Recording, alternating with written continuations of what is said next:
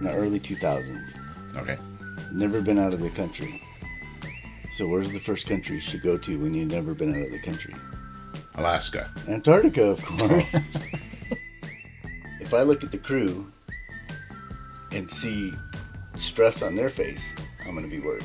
But if I get up there and I see that they're just like, it's another day at the office, then, I can be relaxed. You arrive in at night and it was stormy and rainy and you don't see anything. You don't even know what the topography is going to be like or anything. And all night long when we got there, I kept hearing what I thought were gunshots. And I'm like, holy. He was fighting the waves so much that he finally just gave up and he just let the ship go with the waves, which wasn't the direction we were supposed This to go. sounds kind of frightening. Our listeners aren't going to be signing up for this trip. If It was.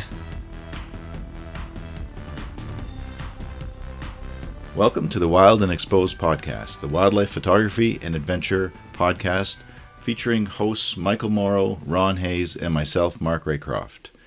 Today we have a special podcast where Mike is going to take us through the adventure he had to Antarctica and Patagonia that took 1 month. And it is epic. Well, I don't know how epic it is, but it was pretty fun. It's an epic destination. It is. There. That's the whole reason I went there. Let's start with that, right? Because who wouldn't? So, this was in the early 2000s. Okay. Never been out of the country. So where's the first country you should go to when you've never been out of the country? Alaska. Antarctica, of course. Most people, when they set these goals, they say they want to go to all 7 countries, right? Continents. Or continents. I kept saying country the whole time, right? Continents, right? So you're like, well, let's go to Africa, or let's go to Europe, Sure. or let's go, just destinations that are There's so pretty much common. to learn at each, but for wildlife, nature, landscape, ecology, I mean, Antarctica is right at the top of the list, right? By far and away for me. When I got Right. the chance, I was like, let's do this. Right. So what was the motive of the trip? So a buddy of mine got hired. So the deal is you take off from the southern tip of South America. Mhm. There's some boats that leave from Australia too. So southern tip of South America, Tierra del Fuego, is kind of the launch part. And the only way you can get there as a private citizen and when you're not working for a government is to ride a boat. Okay. So if you're working at McMurdo Station for the U.S. As a government, researcher. you can fly in. Okay. And so they'll land it. But generally that's in the winter time. What And- month did you go? We were there in their summer, so we were there in March. Okay. So, to get there, you go to the southern tip of South America. So, actually, you're hitting South America as a continent before you actually hit Antarctica, just because that's how it goes. Yeah, you can't check it off that easily, but yeah, you Right, did. right. But there's more. Right, there's Yeah. Okay. more. All right. So, you take off, and it's 2 days. Well, it's supposed to be a day and a half to go from the southern tip to the Antarctic Peninsula, which is where we were, it's the closest place that you can get to. And this is probably like on a luxury cruise liner. No. So I had no idea what it was going to be, right? Mm-hmm. And there are different styles of ships that go down there. But Right. So my buddy got hired because it takes a day and a half and it's rough water. They say Always? it's the roughest water in the world. Really? It's the Drake Passage. Sure. It's where all these waters are meeting and it's just angry all the time. A lot of people I've talked to that have done it have been across and it's totally flat water. Well, when we got there, it was like angry seas. And most people have never been on a boat before that are doing this.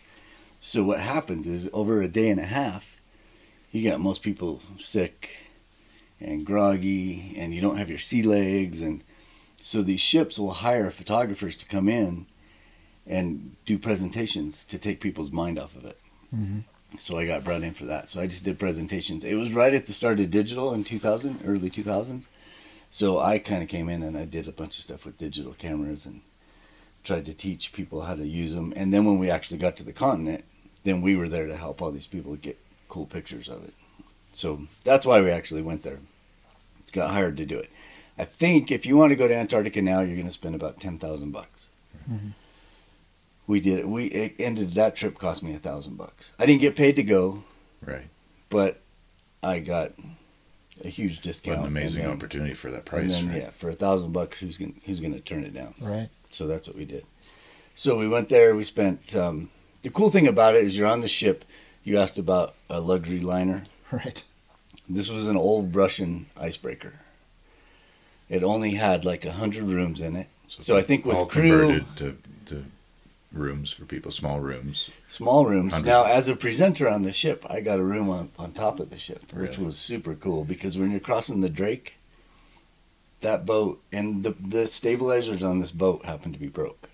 And I don't really know much about boats, but apparently stabilizers will keep the boat from A lot doing of the too much of sway, this. yeah. Rocking.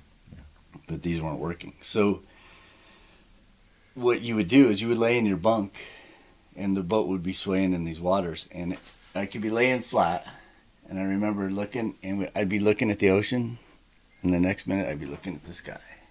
And it was like that for hours and hours and hours as we're crossing the Drake. Was it turbulent enough that the waves were breaking over the bow? Huge. Really? Huge. And the captain of the ship, he's the only one that spoke English. It was Russian and the whole crew was Russian.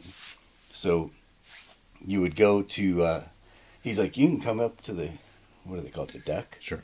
Anytime you want. So we did quite often. And more than anything, I was up there. Yeah, you're a little leery, right? Because, you're crossing some rough water. You're in a ship that's not working 100%. It's a Russian ship and you're going to Antarctica and there's all these things in my mind. So I went up there a lot because I thought, if I look at the crew and see stress on their face, I'm going to be worried. But if I get up there and I see that they're just like, this is another day at the office, then, I can be relaxed. And that's what it was every time I went up there. But we would hit waves, and it would just totally cover the whole ship. I have seen The water stunning would- images like that. And that alone as a outdoors wildlife photographer, that would be fun to try and film. If you have to be in that situation and if unfortunately it's that rough, take advantage of the opportunity and Totally. film that craziness. And it's before the day of GoPros. So I shot some pictures. I have Right. pictures. But I didn't do... The one bad thing, too, is when you went up there, they all smoked. Like Oh, trains. right. Mm-hmm. And you walk into that deck, and it just, instant... you smell It's like a fog for imagery. smoke for... So Fog I noise. didn't do it too much, but... Oh, I see what you mean. Okay, right. we So go- how long did it take? Sorry, didn't mean to cut you off. How long did it take to get across the passage? So it's supposed to take a day and a half. It took us 2 days. Going and coming. Coming back, it was 2 days, too. So normally in decent water, it's a day and a half. So the nighttime stuff's not so bad. The daytime stuff, they needed entertainment, and that's what we did. And then when you get there, the water's pretty calm. Mhm. So the cool thing about being on a ship is you would go to a location like an old whaling station or an old whaling, it'd be a beach. Are there many With of those buildings. in Antarctica? Yeah. I quite a didn't few. realize that. Yeah. I thought they were just these pocket research stations, but there was some. They're some- old. Right. Nothing's active. I This understand. is old Yeah, stuff. But that's- yeah, there was places where there were hot springs. Really? In Antarctica. Every Again, I beach didn't- we landed on, and we landed on a different beach every day, Right. had either grass or sand or rocks. It was awesome. Okay, You think of it, and I thought of it too. Right. When I'm buying clothes to go down there, I'm like, oh, I gotta get super double insulated, blah blah blah. Every day it was like in the 40s. It wasn't warm, but it's Is that Fahrenheit? tolerable. 40s. That's typical in the summer. Where we were at. Right. Now we're pretty far north, right? Because the peninsula is pretty far north, so it wasn't too bad. And we would land. So what you do is you get to your spot, you go check out stuff, whether it's So do you Zodiac ashore? Yep. Okay. So they leave the boat out in the bay somewhere, and then they have these big, huge, long stairs that go down to Zodiacs that they take off with the crane. Mm-hmm. So every day, like 7 or 8 Zodiacs would go into shore, and they'd haul everybody in there, and then we spend all day on shore. And you could go check out icebergs. You could go check out tons of seals, tons of birds, like cormorants and albatross and Mhm. penguins. Tons of penguins. What everywhere. kind of seal? So leopard seal is obviously the Leopard seal, crab eater seal. big predator. Yeah, Crab eater. crab eater. Crab eaters were everywhere. Mhm. And then we saw tons of whales.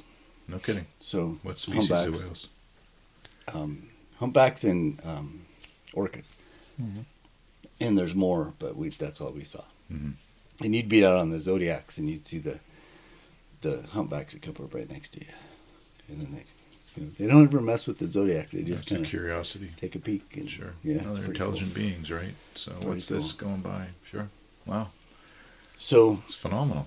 yeah, I would love to do it again because it was the first days of digital. The cameras weren't that Right. great, and I shot everything on digital, and I don't really use the pictures for anything now. It was more about the experience. Right. But we can throw some of the pictures in here. I can show the ship and all Right. the different things. Awesome. Did you shoot landscapes and wildlife while That's you were the down there? thing. People ask me all the time. So, all the continents. So I've been to 6 of the 7 continents now. And Can I ask which is waiting? What's the last one? Australia. Australia. We can fix that. I know. We can fix that next year.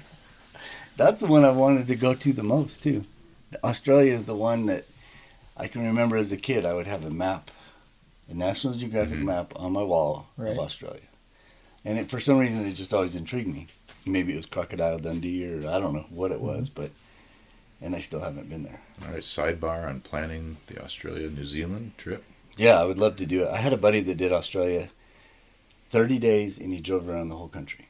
Will you do sharks with me? Can we do great white sharks? I would do it. I'm not a scuba diver, or We have a But I year. would We have a figure it whole out. year. You can I'd figure it out. you can snorkel with Yeah. great white in the cage. Yeah. I'd try it. Oh, you don't have to have scuba gear on. I assumed you were submersed enough. Don't have to. Okay. Yeah, I mean, if you wanted to photograph it, I would imagine that Right. you would want scuba gear on. Yeah, I would think it'd be better. Although in those cages, and don't they just pipe air down too? Because those cages don't have to go very far. So Yeah, I they think they can may- even they just may send have air down to you, Yeah. Right. so you don't have to have the tanks on or anything. That would make sense. I'd really want to do a whale shark too. Let's do that. Let's plan for that. Let's talk about it and maybe get into those details on another podcast. Yeah. That's number 7. Well, that's Yeah, I don't know anybody who's been that I can think off the top of my head of friends and family that can say they've been to 6. So that's cool. And so with the time in Antarctica, then with each bay and a different day, was there much difference with any geology or animal life from one bay to the other? Or there was lots. So like I said, every beach we landed on was ice free, so that was cool. And some were rocky beaches. Some had tons of penguins, or they might have certain species of penguin. And I should have done a little bit more research to remember all the different types of penguins we saw. Gentoo, Adelie penguins. There's the king penguins Mhm. and the emperor penguin. Right. But those aren't really on Antarctica. You see those all on South Georgia Island. Right. Falklands and Yeah, South Georgia. Falklands. Yep. But there was one king penguin Really? in this colony Oh, of, that's of hilarious. these small little penguins. And we were asking all the people that had done this a lot, why is this guy here? And they said he must have just got blown off course in a storm or something. But he shouldn't have been there. But it was cool because I got to see one. Because we didn't go to South Georgia or the Falklands or anything like that. That's a whole different trip. Right. It would be great to do the whole Antarctica thing where you did those islands and then went down And to then the went peninsula. south. Yeah. But as far as seeing different stuff, man, every beach was different. Some, the spectacular views were always icebergs, or would have been icebergs. Others, it would just be ice that came almost to the beach, but the beach was always clear. So then you could experience those just massive glaciers. Some would be wildlife. There would be huge rookeries of different cormorants and albatross and all the cool birds that you see down there. So the one thing I remember about one of them is there was tons of penguins. And it's cool because you can, these penguins have no predators other than the In leopards. the water. Yeah. Right. But when they're on shore, it's like, so you can walk right up to them, right? And obviously they're not scared, and you can lay down and they'll waddle right past you, and Lay down with a wide angle and get. and get some really cool stuff. So you would these icebergs or these glaciers are calving all the time, and you'll hear it just constant. Something is breaking somewhere, and ice is falling in somewhere all the time. So if you were around a bunch of penguins and you heard an ice calve or a glacier calve, if the penguins started running, you better run No because the kidding. waves were going to hit the beach. Really? But if the penguins just stayed still, And it's not big they enough. knew that. They knew just from the and sound. they can swim so well. Why do they care? I don't know, but they would all run up to the edge Right. and get out of the water, and then when it was gone, then they'd all come back. That's See, awesome. that's what I love about what we do, to be able to witness and interpret that kind of behavior. That how would you know that? Yeah, you wouldn't. otherwise, right? And who we would figured it guess? out really quick. It's like, okay, the penguins are running. We better Let's go. Yeah, everybody run. Right. So Yeah. that was cool. Was there any elephant seals down there? Yep. Or is that were And there? they're huge. They are a huge animal. It's amazing, and you could walk right by them, but it was intimidating. They aren't gonna. Well, you wouldn't think they would do anything. The fur seals, they were scary. Really? They would Just- run you down, A little more aggressive. and they've got some sharp teeth, and I think they could do some damage. I mean, you're not gonna get hurt by them as long as you keep your distance and Right. walk around. But Use common sense. yeah, use common sense. Yeah, I would do that trip again in a heartbeat. So yeah. Sorry. Oh, go ahead. No. Finish what you're gonna say. Then I'll ask. Well, I didn't have anything. I was just gonna. I was just gonna ask. So it was two days getting there, and then a week or so We were in there these bays. like 7 or 8 days there, and then 2 days coming back. I don't remember exactly. Did you have any crazy weather, or was it a good trip weather-wise? Once Day we after were day? down there, it was great. Yeah, it's just the rough water. Yeah. And what I was going to say earlier, so every day you land on a beach, and then throughout the night while we're all sleeping, the captain's taking us to a different part. So every morning we'd wake up in a whole new spot, Ta-da. which was awesome. Right. And you're like, what are we going to see now? Or throughout the night he'd be sailing, or what do they call it? Sailing, I guess. On Well, a just big ship like navigating, that. Navigating yes. whatever through the waters or through all these fjords kind of looking things, and every now and then we'd hit an iceberg, and you'd be Seriously? like, whoa, There'd be contact? yeah. I see. But So it's this- at night, and you're just like, I guess it's an icebreaker, right? So Yeah. they're not. yeah, they You weren't keep too worried thinking of about it. things way back to the Titanic. and There you was should one not that hit icebergs sank a because you don't know couple how of years big they ago. are underneath, right? Right. How they're formed underneath. Right. How do you know? Yeah, and they're way bigger underneath than they're what's showing. So, Mhm. but you get to places where their icebergs were beached. I forget what they call them.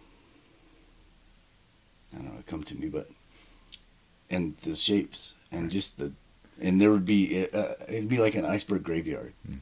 Huh. because they'd all be beached, and then just every different shape and size and. Some of the color with the light. Color. I've Yeah, seen the some really blues. cool images Yeah. Mhm. with the right light going through. I would love now.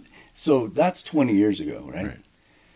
That was really early on in my career, and I don't think I was as developed as my eye, and I wasn't as You developed. must have as been really young 20 years ago, just for the record. Yeah. pup. Yeah. Yeah. Yeah, pup.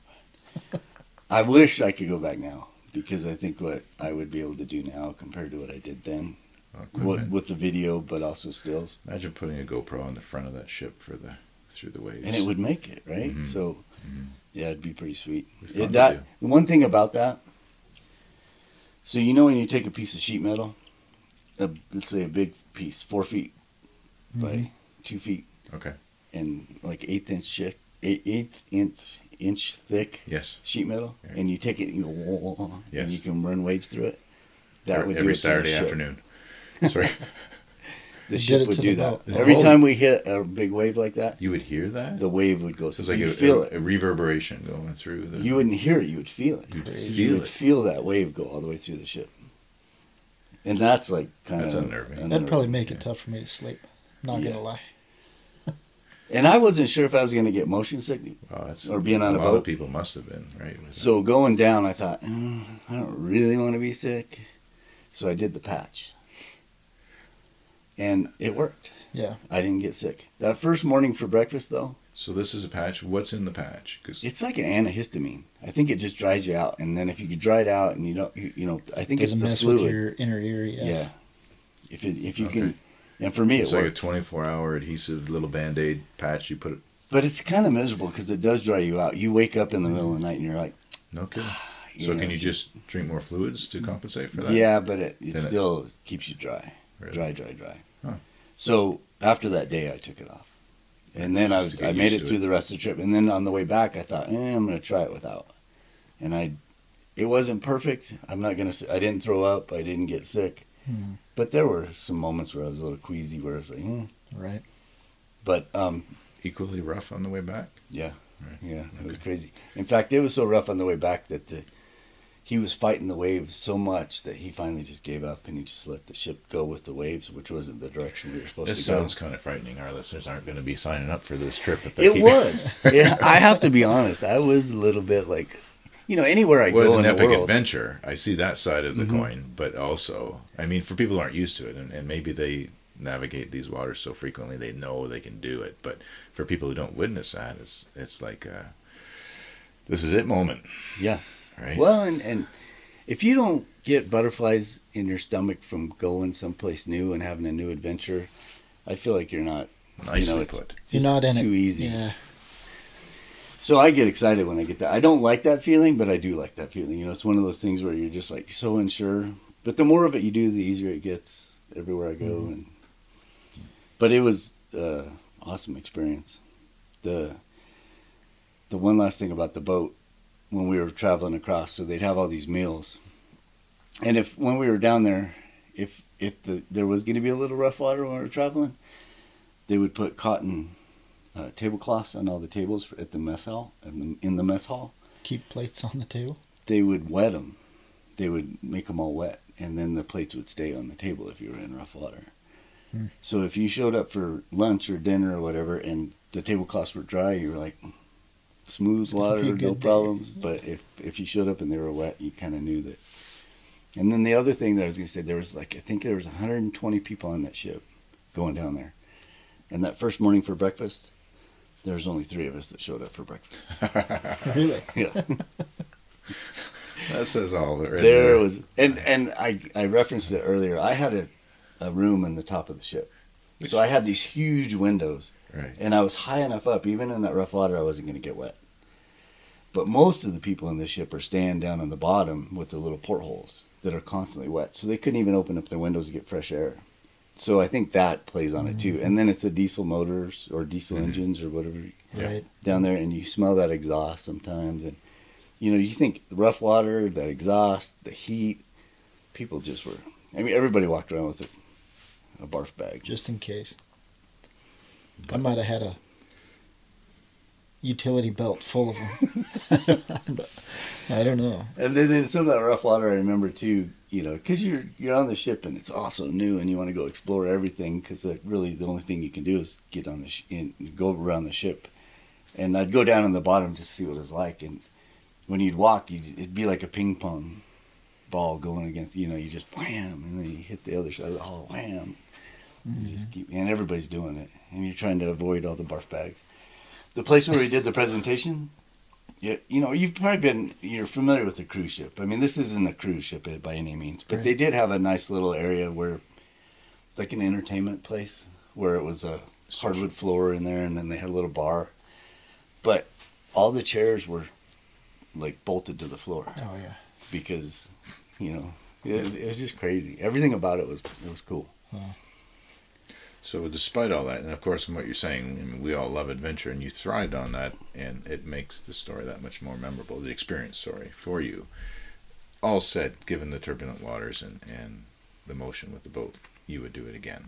In 2 seconds. There you If go. somebody called me right now and said, let's go to, I got this Right. deal. Right. I would go. Right. No But that question. wasn't the end of it, though. The As far trip? as the adventure. No, so since we were down there, we were like, we're in South America, and when are we coming back? Who knows, right? So we decided, before we even left, we decided this. Let's just do Patagonia, because you're there. You're in Tierra del Fuego, and you drive north, 3 or 4 hours, and you're basically in Patagonia. Mm-hmm. All the really famous places that Patagonia is known for, with the Andes and the El Chalten, the real famous rock climbing place down there. Mm-hmm. And so we just basically rented 2 cars, and this was in the early 2000s, so rental cars were pretty hard to come by down there. There wasn't a Avis or a Hertz rental car, so we actually had to hire somebody that, before we ever left, and they secured cars for us. And I think what we got is 2 personal cars that belonged to just like you or I here, and they rented them to us. And I think it was $150 a day for each truck. We had 2 trucks, And 2 little like Nissan. so there were little vehicles trucks. you were familiar enough with. It wasn't a Yeah, problem totally. operating. Everything was the same. Right. One was really fancy. One had a roll bar, and we had big old lights and all that cool stuff. And then one was just pretty much a stock Mm-hmm. truck. But it was perfect for traveling because we didn't know either what we were going up against. We'd never been down there. So most of the highways at that time, I've heard that it's changed a little bit, but most of the highways are just basically gravel Right. roads. And you just travel. I mean, these people travel way too fast for a gravel road for me. Right. But, you know, they're going 60 miles an hour down a gravel road. But you think of a gravel road in the U.S., it's usually a 2-lane gravel road. Right. These were like 4-lane highways, but they were all gravel instead of being paved at that time. But I think most of those have been paved since. Mhm.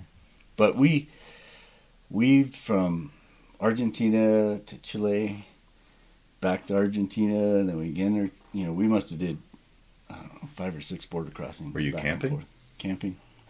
Sometimes we'd stay in what they call hosteria. Hosteria. And, that's a hostel. No, it's or like not? it's like our little motels. Okay, so But they're- it's just they- accommodation. Yeah, and we didn't have any plans. We didn't want any plans. We wanted to be where we wanted to be when we wanted to be there. So we didn't schedule anything out. And you'd always find something. Now, we did stay in one that was a little funky. It was like out of the Old West. Right. You know, it's like an old boarding house. Out in the middle of nowhere, and then there's this one building. It was a 2-story building, and it said rooms or something, and we stopped in there, and it was, I don't know, $40. But it was basically just cots. There was like 20 cots lined up, and that's what you got. There was no there's no room, no nothing. You just basically had your cot, and you're sleeping with who knows who else is there. You just kind of roll in, and that's what it was. But then we went to others that were full on, just like our motels, but super nice. I mean, it's just plush and beautiful, and And you, when you touched on this earlier, prior to the podcast, you mentioned how friendly and inviting the people were too, Totally. and the food and the meals. And the food. I didn't know what to expect, right? Because you go to a Right. different country, and I have to say, China was the absolute worst food I've ever had. really, But I'm not. is it because it was different? Is it and from what you're used to, or was it It's just definitely that. I mean, because they love it. I found one that I liked in China. Now we're changing the subject, but in China, I found noodles and stuff like that I really liked. Right. But they would serve. If you've ever been to an Asian restaurant, Right. and you get those tables that are constantly turning. Have you ever ate at a place I haven't, like that? but I've heard it's like a buffet then that you take Kinda. from as it comes, Yeah. but it's just moving around. You can make your selection. Yeah, so Okay. you'd have That's this how I huge envision it. table, and whoever's preparing the food would bring out a dish and another dish, and it just lines the table. And when it passes you, you better get it. But we were served like turtle soup. So you weren't comfortable with some of it. I would feel. I that tried it, way. Okay, good on but you. it's like you're not used to it, and Right. and then the thought of, I just didn't, you see turtles in really mucky, ugly water. Not Well, it depends on. that yeah, makes a difference, but that's enough. Yeah, yeah. But that's a whole besides that's the point. another whole. Down subject. there, Right. I didn't know what to expect. So in Argentina, Chile would be good food wise and accommodation wise. I mean, did you notice any difference between those countries? They were about the same, Okay. and the predominant food was beef Okay. steaks. Always, yeah. Yeah, if you ever go to a Brazilian barbecue or a Brazilian meat house here Right. in the States, where they have these Just big have it on the skewers of skewer. meat, Yep. I see. and they just line them. They have these really elaborate fireplaces or cooking fires. They're really long. It's like a fireplace you find in a house, only they're 20 feet long. And they just have these skewers of meat just sticking in there cooking. And then they just bring that skewer over and you take whatever. Or you could have just a traditional steak, much like we have here. So Okay. the food was awesome. Food was good. And the wine was good. I'm not a wine connoisseur, but the people I was with were, and they were sampling all this wine everywhere we went. And I like it. I just don't know anything about it. And Chilean they would wine be is like, supposed "Oh, to be this is very really good." good." Yeah. Yeah. My wife was born in Chile, and her mother spent a lot of her life there, and she almost always drinks wine from there. So Really? yeah. But everywhere we went was great. But I'm not a connoisseur. I mean, I guess they were telling me the difference in the quality of the wines. The cheaper the wine, the bigger the headache, is what they told me. So I that's a good based selling everything on point. whether I woke up with a How do headache. we spin that into selling our pictures? I don't know. The bigger the the aged, picture, the less the headache. the more eye relief. Correct. Right? There The you go. bigger the You don't HD get metal, strain. the more eye relief and the more you can take in. Sign up for that. Yeah. You know, you'll get more out of it. It's worth the price difference. And you should check out Mark's website for all those pictures to have that less eye relief. It's there. It's there. Or more It's eye relief. easy to find, and then you'll see what we're talking about. But so with Argentina, then photography-wise, since you're doing this trip, I mean, you're doing it to explore it because the opportunity is there to add on these weeks and Right. to travel the country. As far as taking images and recording the trip, what did you do that way back then? So there's some really cool places, and if you've ever seen a picture in really famous 3 rock spires that are just monster spires, and you see it everywhere. That's Torre del Paine National Park, and we knew we wanted to go there, so we went there, and unbelievable. But the weather in the Andes is so persnickety. I mean, you can't count. We've been talking a lot about weather Right. being here in Wyoming. Down there, it was like. So that's another reason we don't want to schedule. Right. Is you want to be able to stay. And since we were camping, we thought, well, if we get to a place that we think it's going to be really cool, let's just stay as long as it takes to get a good shot.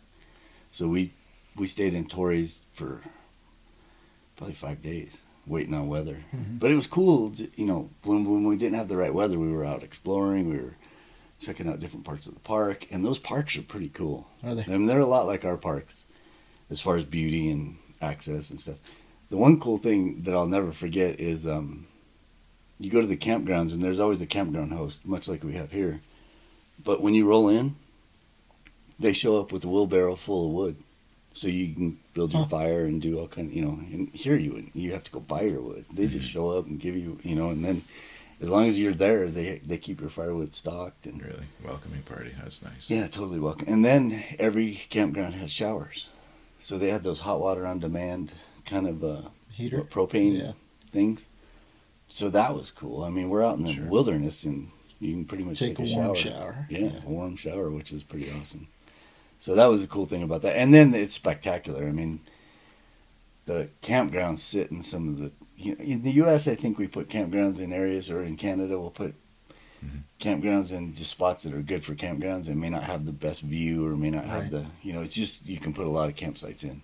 Down there, they would put them in really spectacular places where you had a view of the Torrey, the big mountains, or, so you'd wake up every morning, look out the tent, and you might just see the bottoms of them or something. It was pretty Wow. cool. And the water is just blue, Lake Azul. We stayed there, camping there, and it was just the blue water at the lake. It was a lot like Canada. Similar to the Canadian Rockies that way for the Very coast. much so. Right. I think I told you guys earlier, if we hit Ron over the head and blindfolded him and flew him to Tierra del Fuego, and he woke up and he didn't know where he'd been flown to, if you just get up and you don't pay attention to the actual vegetation, but you just look at the mountains, it looks a lot like Anchorage, Alaska. If you wouldn't know if you Interesting. were there. It's Well, pretty cool. the poles mirror each other in so many ways, and not just the Right. poles, but the continents do too, Mhm. right? Just flipped seasonality, and the mountain ranges, the formation of them in a similar fashion with the receding glaciers. And Totally. Right. Now, if you drill down and you look at the vegetation and the wildlife, that's the dead giveaway. So, like down there, we would guanacos, which is basically like a llama. It's Okay. like our llamas, but these are wild. Much like you'd see pronghorn here in Wyoming. They're like a tall alpaca, aren't Yep. they? A little thinner. And they're like a reddish brown with white. Yep. And you'd see those. They have emus. Wild free emus, range, right. free range emus. Okay. So you go to places and there'll be a sign deer crossing or elk crossing. That'd They be a would have different an emu experience for crossing. me to get the emu on the ridge line instead of the bull elk. Yeah, totally. It'd be different. And they're No, kind I- of cantankerous. Wow. They'll come. It's like the elk you photograph sometimes. They'll come get you. The guanacos won't, but Is that the place where the mountain lions are? yeah. And we didn't see any, but the habitat you can just tell was very, very suited for a mountain lion. Sure. That habitat was perfect for a mountain lion. Now, is the guanacos, is that the main prey base for those cats Yep. down there? Yep. Is it? Yeah, for sure. And they're very successful. And I think if you went down there with that intent and maybe with a little help from the biologist in the park or a little help from locals, I think you would stand a pretty good shot. And I've talked to other photographers that have done it that actually have photographed well. There's a guy that used to be the editor of Wyoming Wildlife Magazine, and I think he's actually leading workshops down there now. But yeah, they go down there and they see the cats every year, every time. Yep. Yeah, and you can just tell, especially doing what we do, and we're all very familiar with certain species and certain habitats. That habitat just said, this is the perfect place for a mountain lion. Mm-hmm. Lots of foxes too, gray foxes. So we had a gray fox in the campground that would show up every day at our campsite, and they're not captive, but they're wild, but they're pretty habituated to people. Right. They don't get fed. We weren't feeding them, but they would still kind of show up and just be curious. They probably find stuff too, yeah. But they'd be curious and they'd be checking us out. Opportunistic. Totally. Foxes are. Totally. It was too much fun traveling around there. The other place we went to a big glacier called Moreno. I should have done a little bit more research. I believe it was Moreno Glacier. Could you drive to that? You could drive to it, and we drove to it, and we got there in the middle of the night. So we're like, okay, well, we'll just sleep in our cars till, and we'll be out there at sunrise. Mm-hmm. And so they have a parking lot, and then you walk these nature trails to get down to the overlook to see this big glacier that kind of terminates in this big lake. And all night long when we got there, I kept hearing what I thought were gunshots, and I'm like, holy, what are we doing? And you're arriving at night, and it was stormy and rainy, and you don't see anything. You don't even know what the topography is going to be like or anything. And I'm hearing this, and it was the glacier calving. And this is this glacier calves more than almost any glacier in the world. Oh, is that right? Huh. So it's moving like several feet a day. I mean, not like just 2 or 3 feet. It's moving like 20, 30, 40 feet a day. Wow. So you would sit there, and if you ever want to get shots of a calving glacier, I would say this is the place to go. Because you would hear it, and that gives you just a little bit of time to know that somewhere you better get your lens on some part of that because it's going to come down. And then the one thing I remember about it is it was so big, and then the water is so big. There's no sense of scale. But then out of somewhere, there was a tour boat that would come out and go out there. And this tour, it was a big tour, and much like you would see in, maybe it's like a ferry, right? The size of a mid-sized ferry that you would see in Alaska or Seattle or whatever. It was tooling out and then you see the size of that boat compared to the size of that glacier. It was unbelievable. So you know that the size of the ice that was falling off, I mean, it had to be like house-sized pieces of ice or building-sized pieces of ice just falling just on a regular basis, just and then the waves, that was unbelievable. Mm-hmm. Pretty cool. Those are the highlights that I remember. The people were awesome. The roads, a lot of people go down there to fly fish. Right. And I saw some areas where it's like, wow. And I don't fly fish too much. I mean, I'll get out there every now and then, but not an aficionado at all. But you look at that water and you're like, that looks like it'd be perfect fishing. But we didn't do it. Was there any, I've seen some pictures of some volcanoes they're active volcanoes. Kind of, you see the images and they're creating their own lightning in the storm system basically due to the eruption. Were you in any of the volcanic areas? No, we were too far south. So I think that happens, and in reality, I think we only made it like maybe a third of the way up the country. Right. So there's so much more to go see. You fly into, I flew from Denver to LA to Buenos Aires, and Buenos Aires down to Ushuaia. Mm-hmm. So I got to see Buenos Aires, which is a little different. It's a lot further north in Argentina than anywhere we were at. And that was completely different. It's so much further north, it's a much different climate and much different, beaches. And so, so many people will travel they like to drive from Alaska all the way down to the tip of Tierra del Fuego. That's a common adventure. Well, not common, but people do it a lot of every year. Overlanders. Right? Yeah, with different forms of transportation, whether it's camper trucks or even those on off-road motorcycles. We see them too. You see Groups. tons of them. Yeah. And we saw them down there, and we actually saw the expedition vehicles that you're talking about. Mm-hmm. They were common. They weren't common down there, but they were. You saw them, Mm-hmm. and they would have, like, you could tell they were from the U.S. or Canada, and then that had traveled down. And a lot of times when I'm in Canada or Alaska, you see a lot of those people that are coming up, and they're doing it just the reverse way. Right. So that I think would be the quintessential way to experience. But you got to have a year or two to do it. I would was think gonna if say you that. want to experience everything, especially if you're going to start on the Dalton Highway, Right. and then go all the way to Tierra del Fuego. I don't know. There's Well, probably an not that adventure, many but- people that have done it, but It's hard for me to get all of the moose pictures I need if I do a trip that long, that far. But it's worth contemplating someday. it's hard too, because as a photographer, you doing what you did is the right move if you really want to be successful in a particular niche. You just focus on that It's niche, one right? But strategy, you yeah, have that desire to photograph everything, right? Sure. But you decided to focus on this one thing because you obviously have to make a living, and it's hard to be a generalist. And I think that's more of the route I took, where it's like, I don't want to. I want the experience. I wanted that experience, and I was like, okay, I'll not go to Alaska this year. Let's go to, somewhere else and try Antarctica, Yeah. Patagonia. But the older I get, the more that appeals to me, because we all recognize, we're all young, arguably, and we want to experience a lot of these adventures, and it's a matter of when and how, and it's at this stage in our life that we have some flexibility due to our careers and what to do, so it appeals to me more and more to see as much of this amazing planet as possible. Right. And places like that, that's so foreign but so exciting, and you learn Right. so much about wildlife and this planet just by, I had no idea about several of the things you mentioned. Antarctica. Yeah. So- The biggest thing is it's not cold. You don't need to be wearing Right. some sort of extreme weather. We get that treatment a lot in Canada.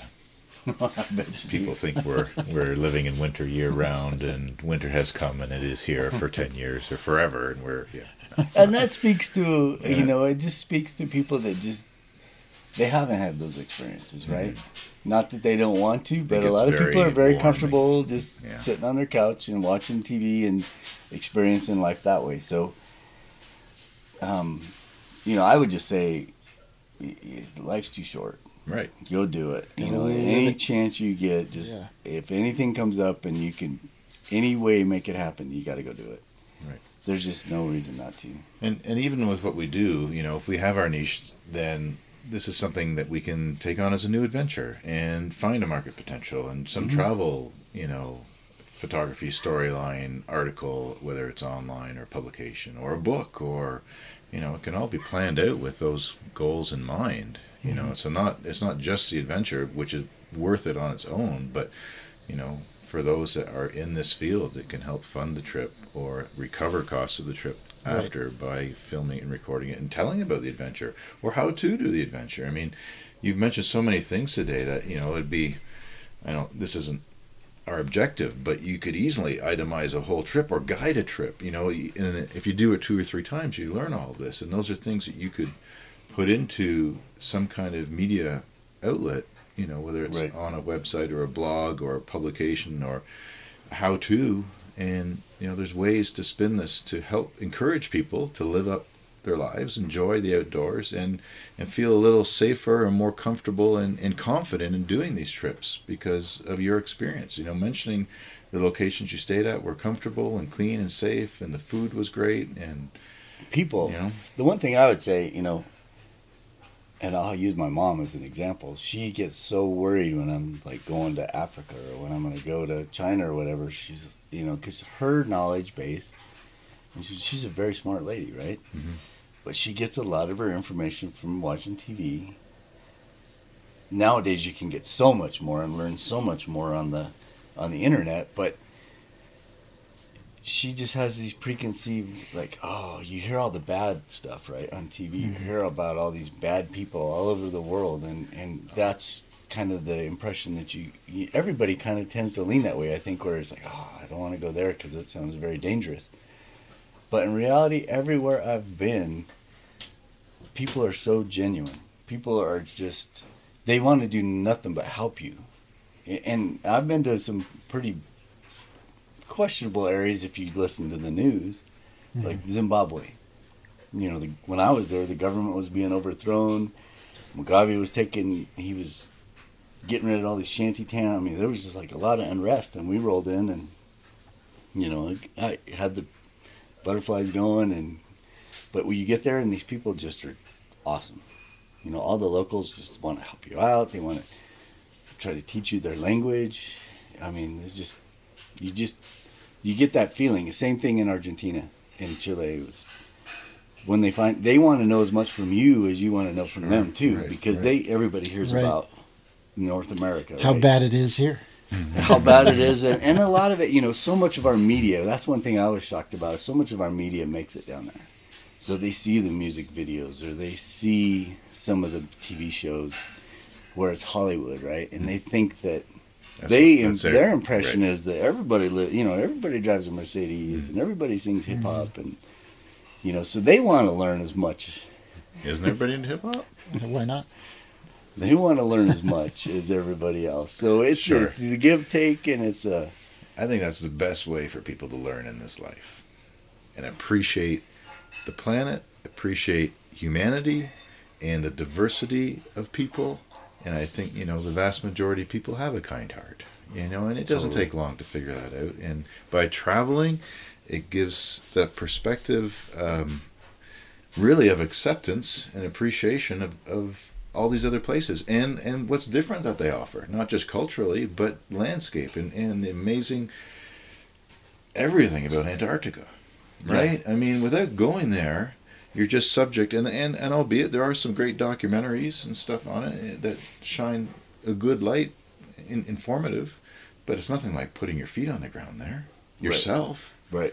And then you come back from that, and then you experience these things. So for the amount of traveling that you've done, I mean, really, how's that changed your perspective? If you were to predict that you stayed in your province or state and didn't explore this planet and take opportunity when presented to do that, how different are you because of this traveling and how you perceive other people? Or it's huge, and I try to share that with other people too. You know, if I hear somebody talking about something that they probably don't, I don't ever accuse anybody of not knowing, but if I think it's knowing, having been there, I'm like, you know what? Right. Here's the deal. Here's my experience. Right. If I can just share that and make someone either do a little bit more research or think about it a little bit differently, because it's nothing but good. Yeah. I shouldn't, you know, you can always have your problems. You still have to be careful and smart and have common sense. Yeah. But there are, you know, it's amazing how often it's a far more pleasant experience than one would anticipate given. I think the odds of bad things happening are so slim. It's the same with wildlife, man. It's the same with the great outdoors. Right. It's this big, scary place. Don't camp out there tonight because it could rain, it could thunder, there could be a bear. Right. But it could be magical. You could get up the next morning and just have your breath taken away by the scene, the weather, the sounds. Well, we were talking about that this morning too in our little adventure out in looking for sage grouse. I just lost my train of thought. How come that happens to me? It's because I got so much stuff going in my mind. No, you're telling about your adventure elsewhere on the planet. We're looking at this huge, big perspective. I know what I was going to say. So it happens to everybody. Know what I'm saying? So go with it. No. Right. And I woke up in Alaska not too long ago. We had an electric fence around our camp, but there's bears laying like just on the other side of the electric fence because they're just curious and you know. Right. But and nothing bad that's happened. safe. Nothing bad happened. I've woken up many times where there's bears around. Right. So don't be scared of it. Be smart about it, but don't be scared of it. Right. I mean, if you're camping in bear country, you need to know how to camp in bear country and how to be safe and be responsible with your gear. Yeah. No matter if it's food gear or even just your camping gear because of the human scent and purely animal curiosity. But if you're prepared and you research that, then there's no reason for it not to be a safe and amazing experience. Right. Chances are it's going to be just fine. Yeah. Yeah. I mean, it is wildlife, but it's this planet. We live here. There's always a risk involved with exploration and adventure, but there's a risk involved with driving your car down the street tomorrow, or our car, my car, or if I go into the city and decide to cross the street, I know it says I can walk. There's a sign over there flashing walk across the street, but that doesn't mean the person who's texting, who shouldn't be driving the car, doesn't realize they're coming to a red light. I have to watch for that. It's no different than being in the wilderness. It's common sense, being prepared for the elements and being safe.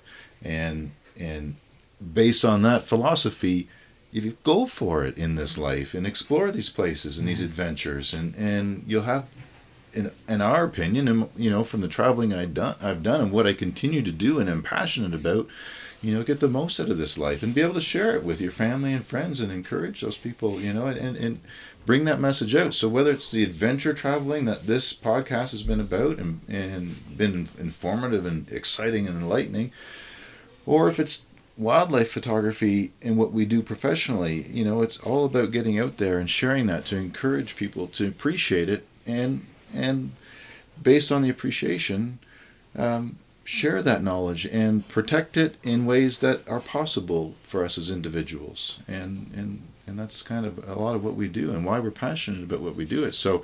This is a wild place you went to, but it wasn't all about wildlife photography. It was travel, adventure, and just soaking in the different cultures and scenery and landscape. And that's made for a great podcast. So, you were talking, one last thing, not to make this go longer. No, bring it if there's more. You were talking about research stations in Antarctica. Yes. So there were these whaling, old, long-forgotten whaling stations. But we did stop at some research stations. Everywhere I go, I like to have something I come back with, right? Some little memento, whether it's a rock that I picked up that was just really cool, or something that I bought that I think someone would appreciate, or, whatever it is. So you get to Antarctica and you're like, well, what do I get here? I mean, there's nothing. You can't go to a store. The ice isn't going to make it home. And then what they told us, too, is they're like, you know what? Antarctica is pristine, so untouched by man. They were like, we recommend that you don't take anything. And I was like, I agree with that. It's just like in a national park. Yeah. Don't be taking antlers. Don't be destroying branches and stuff. Because, you want everybody to see it and everybody to experience it. Try not to change it. So of course, I didn't take a rock. As much as I wanted to have a little piece of Antarctica that was sitting next to me every day, I didn't do it. But so I'm like, I want to bring something back. And so we ended up stopping at this research station. And, gosh, this is going to kill me. I think they were Russian, too. Okay. And it was coincidental. It had nothing to do with the Russian ship we were on, but it was a Russian research station. So they invited us in, and we were like, yeah, let's go check it. Let's go see what a research station's all about. And these people were stationed down there 6 months at a time. And we go in there, and I'm like, hey, could I send a postcard from here? Because at that time it was sending postcards to my mom just so that she would have a little thing from wherever I was at too, right? And they're like, yeah, you could send a postcard. And I'm like, well, that's cool. I wonder how they do that.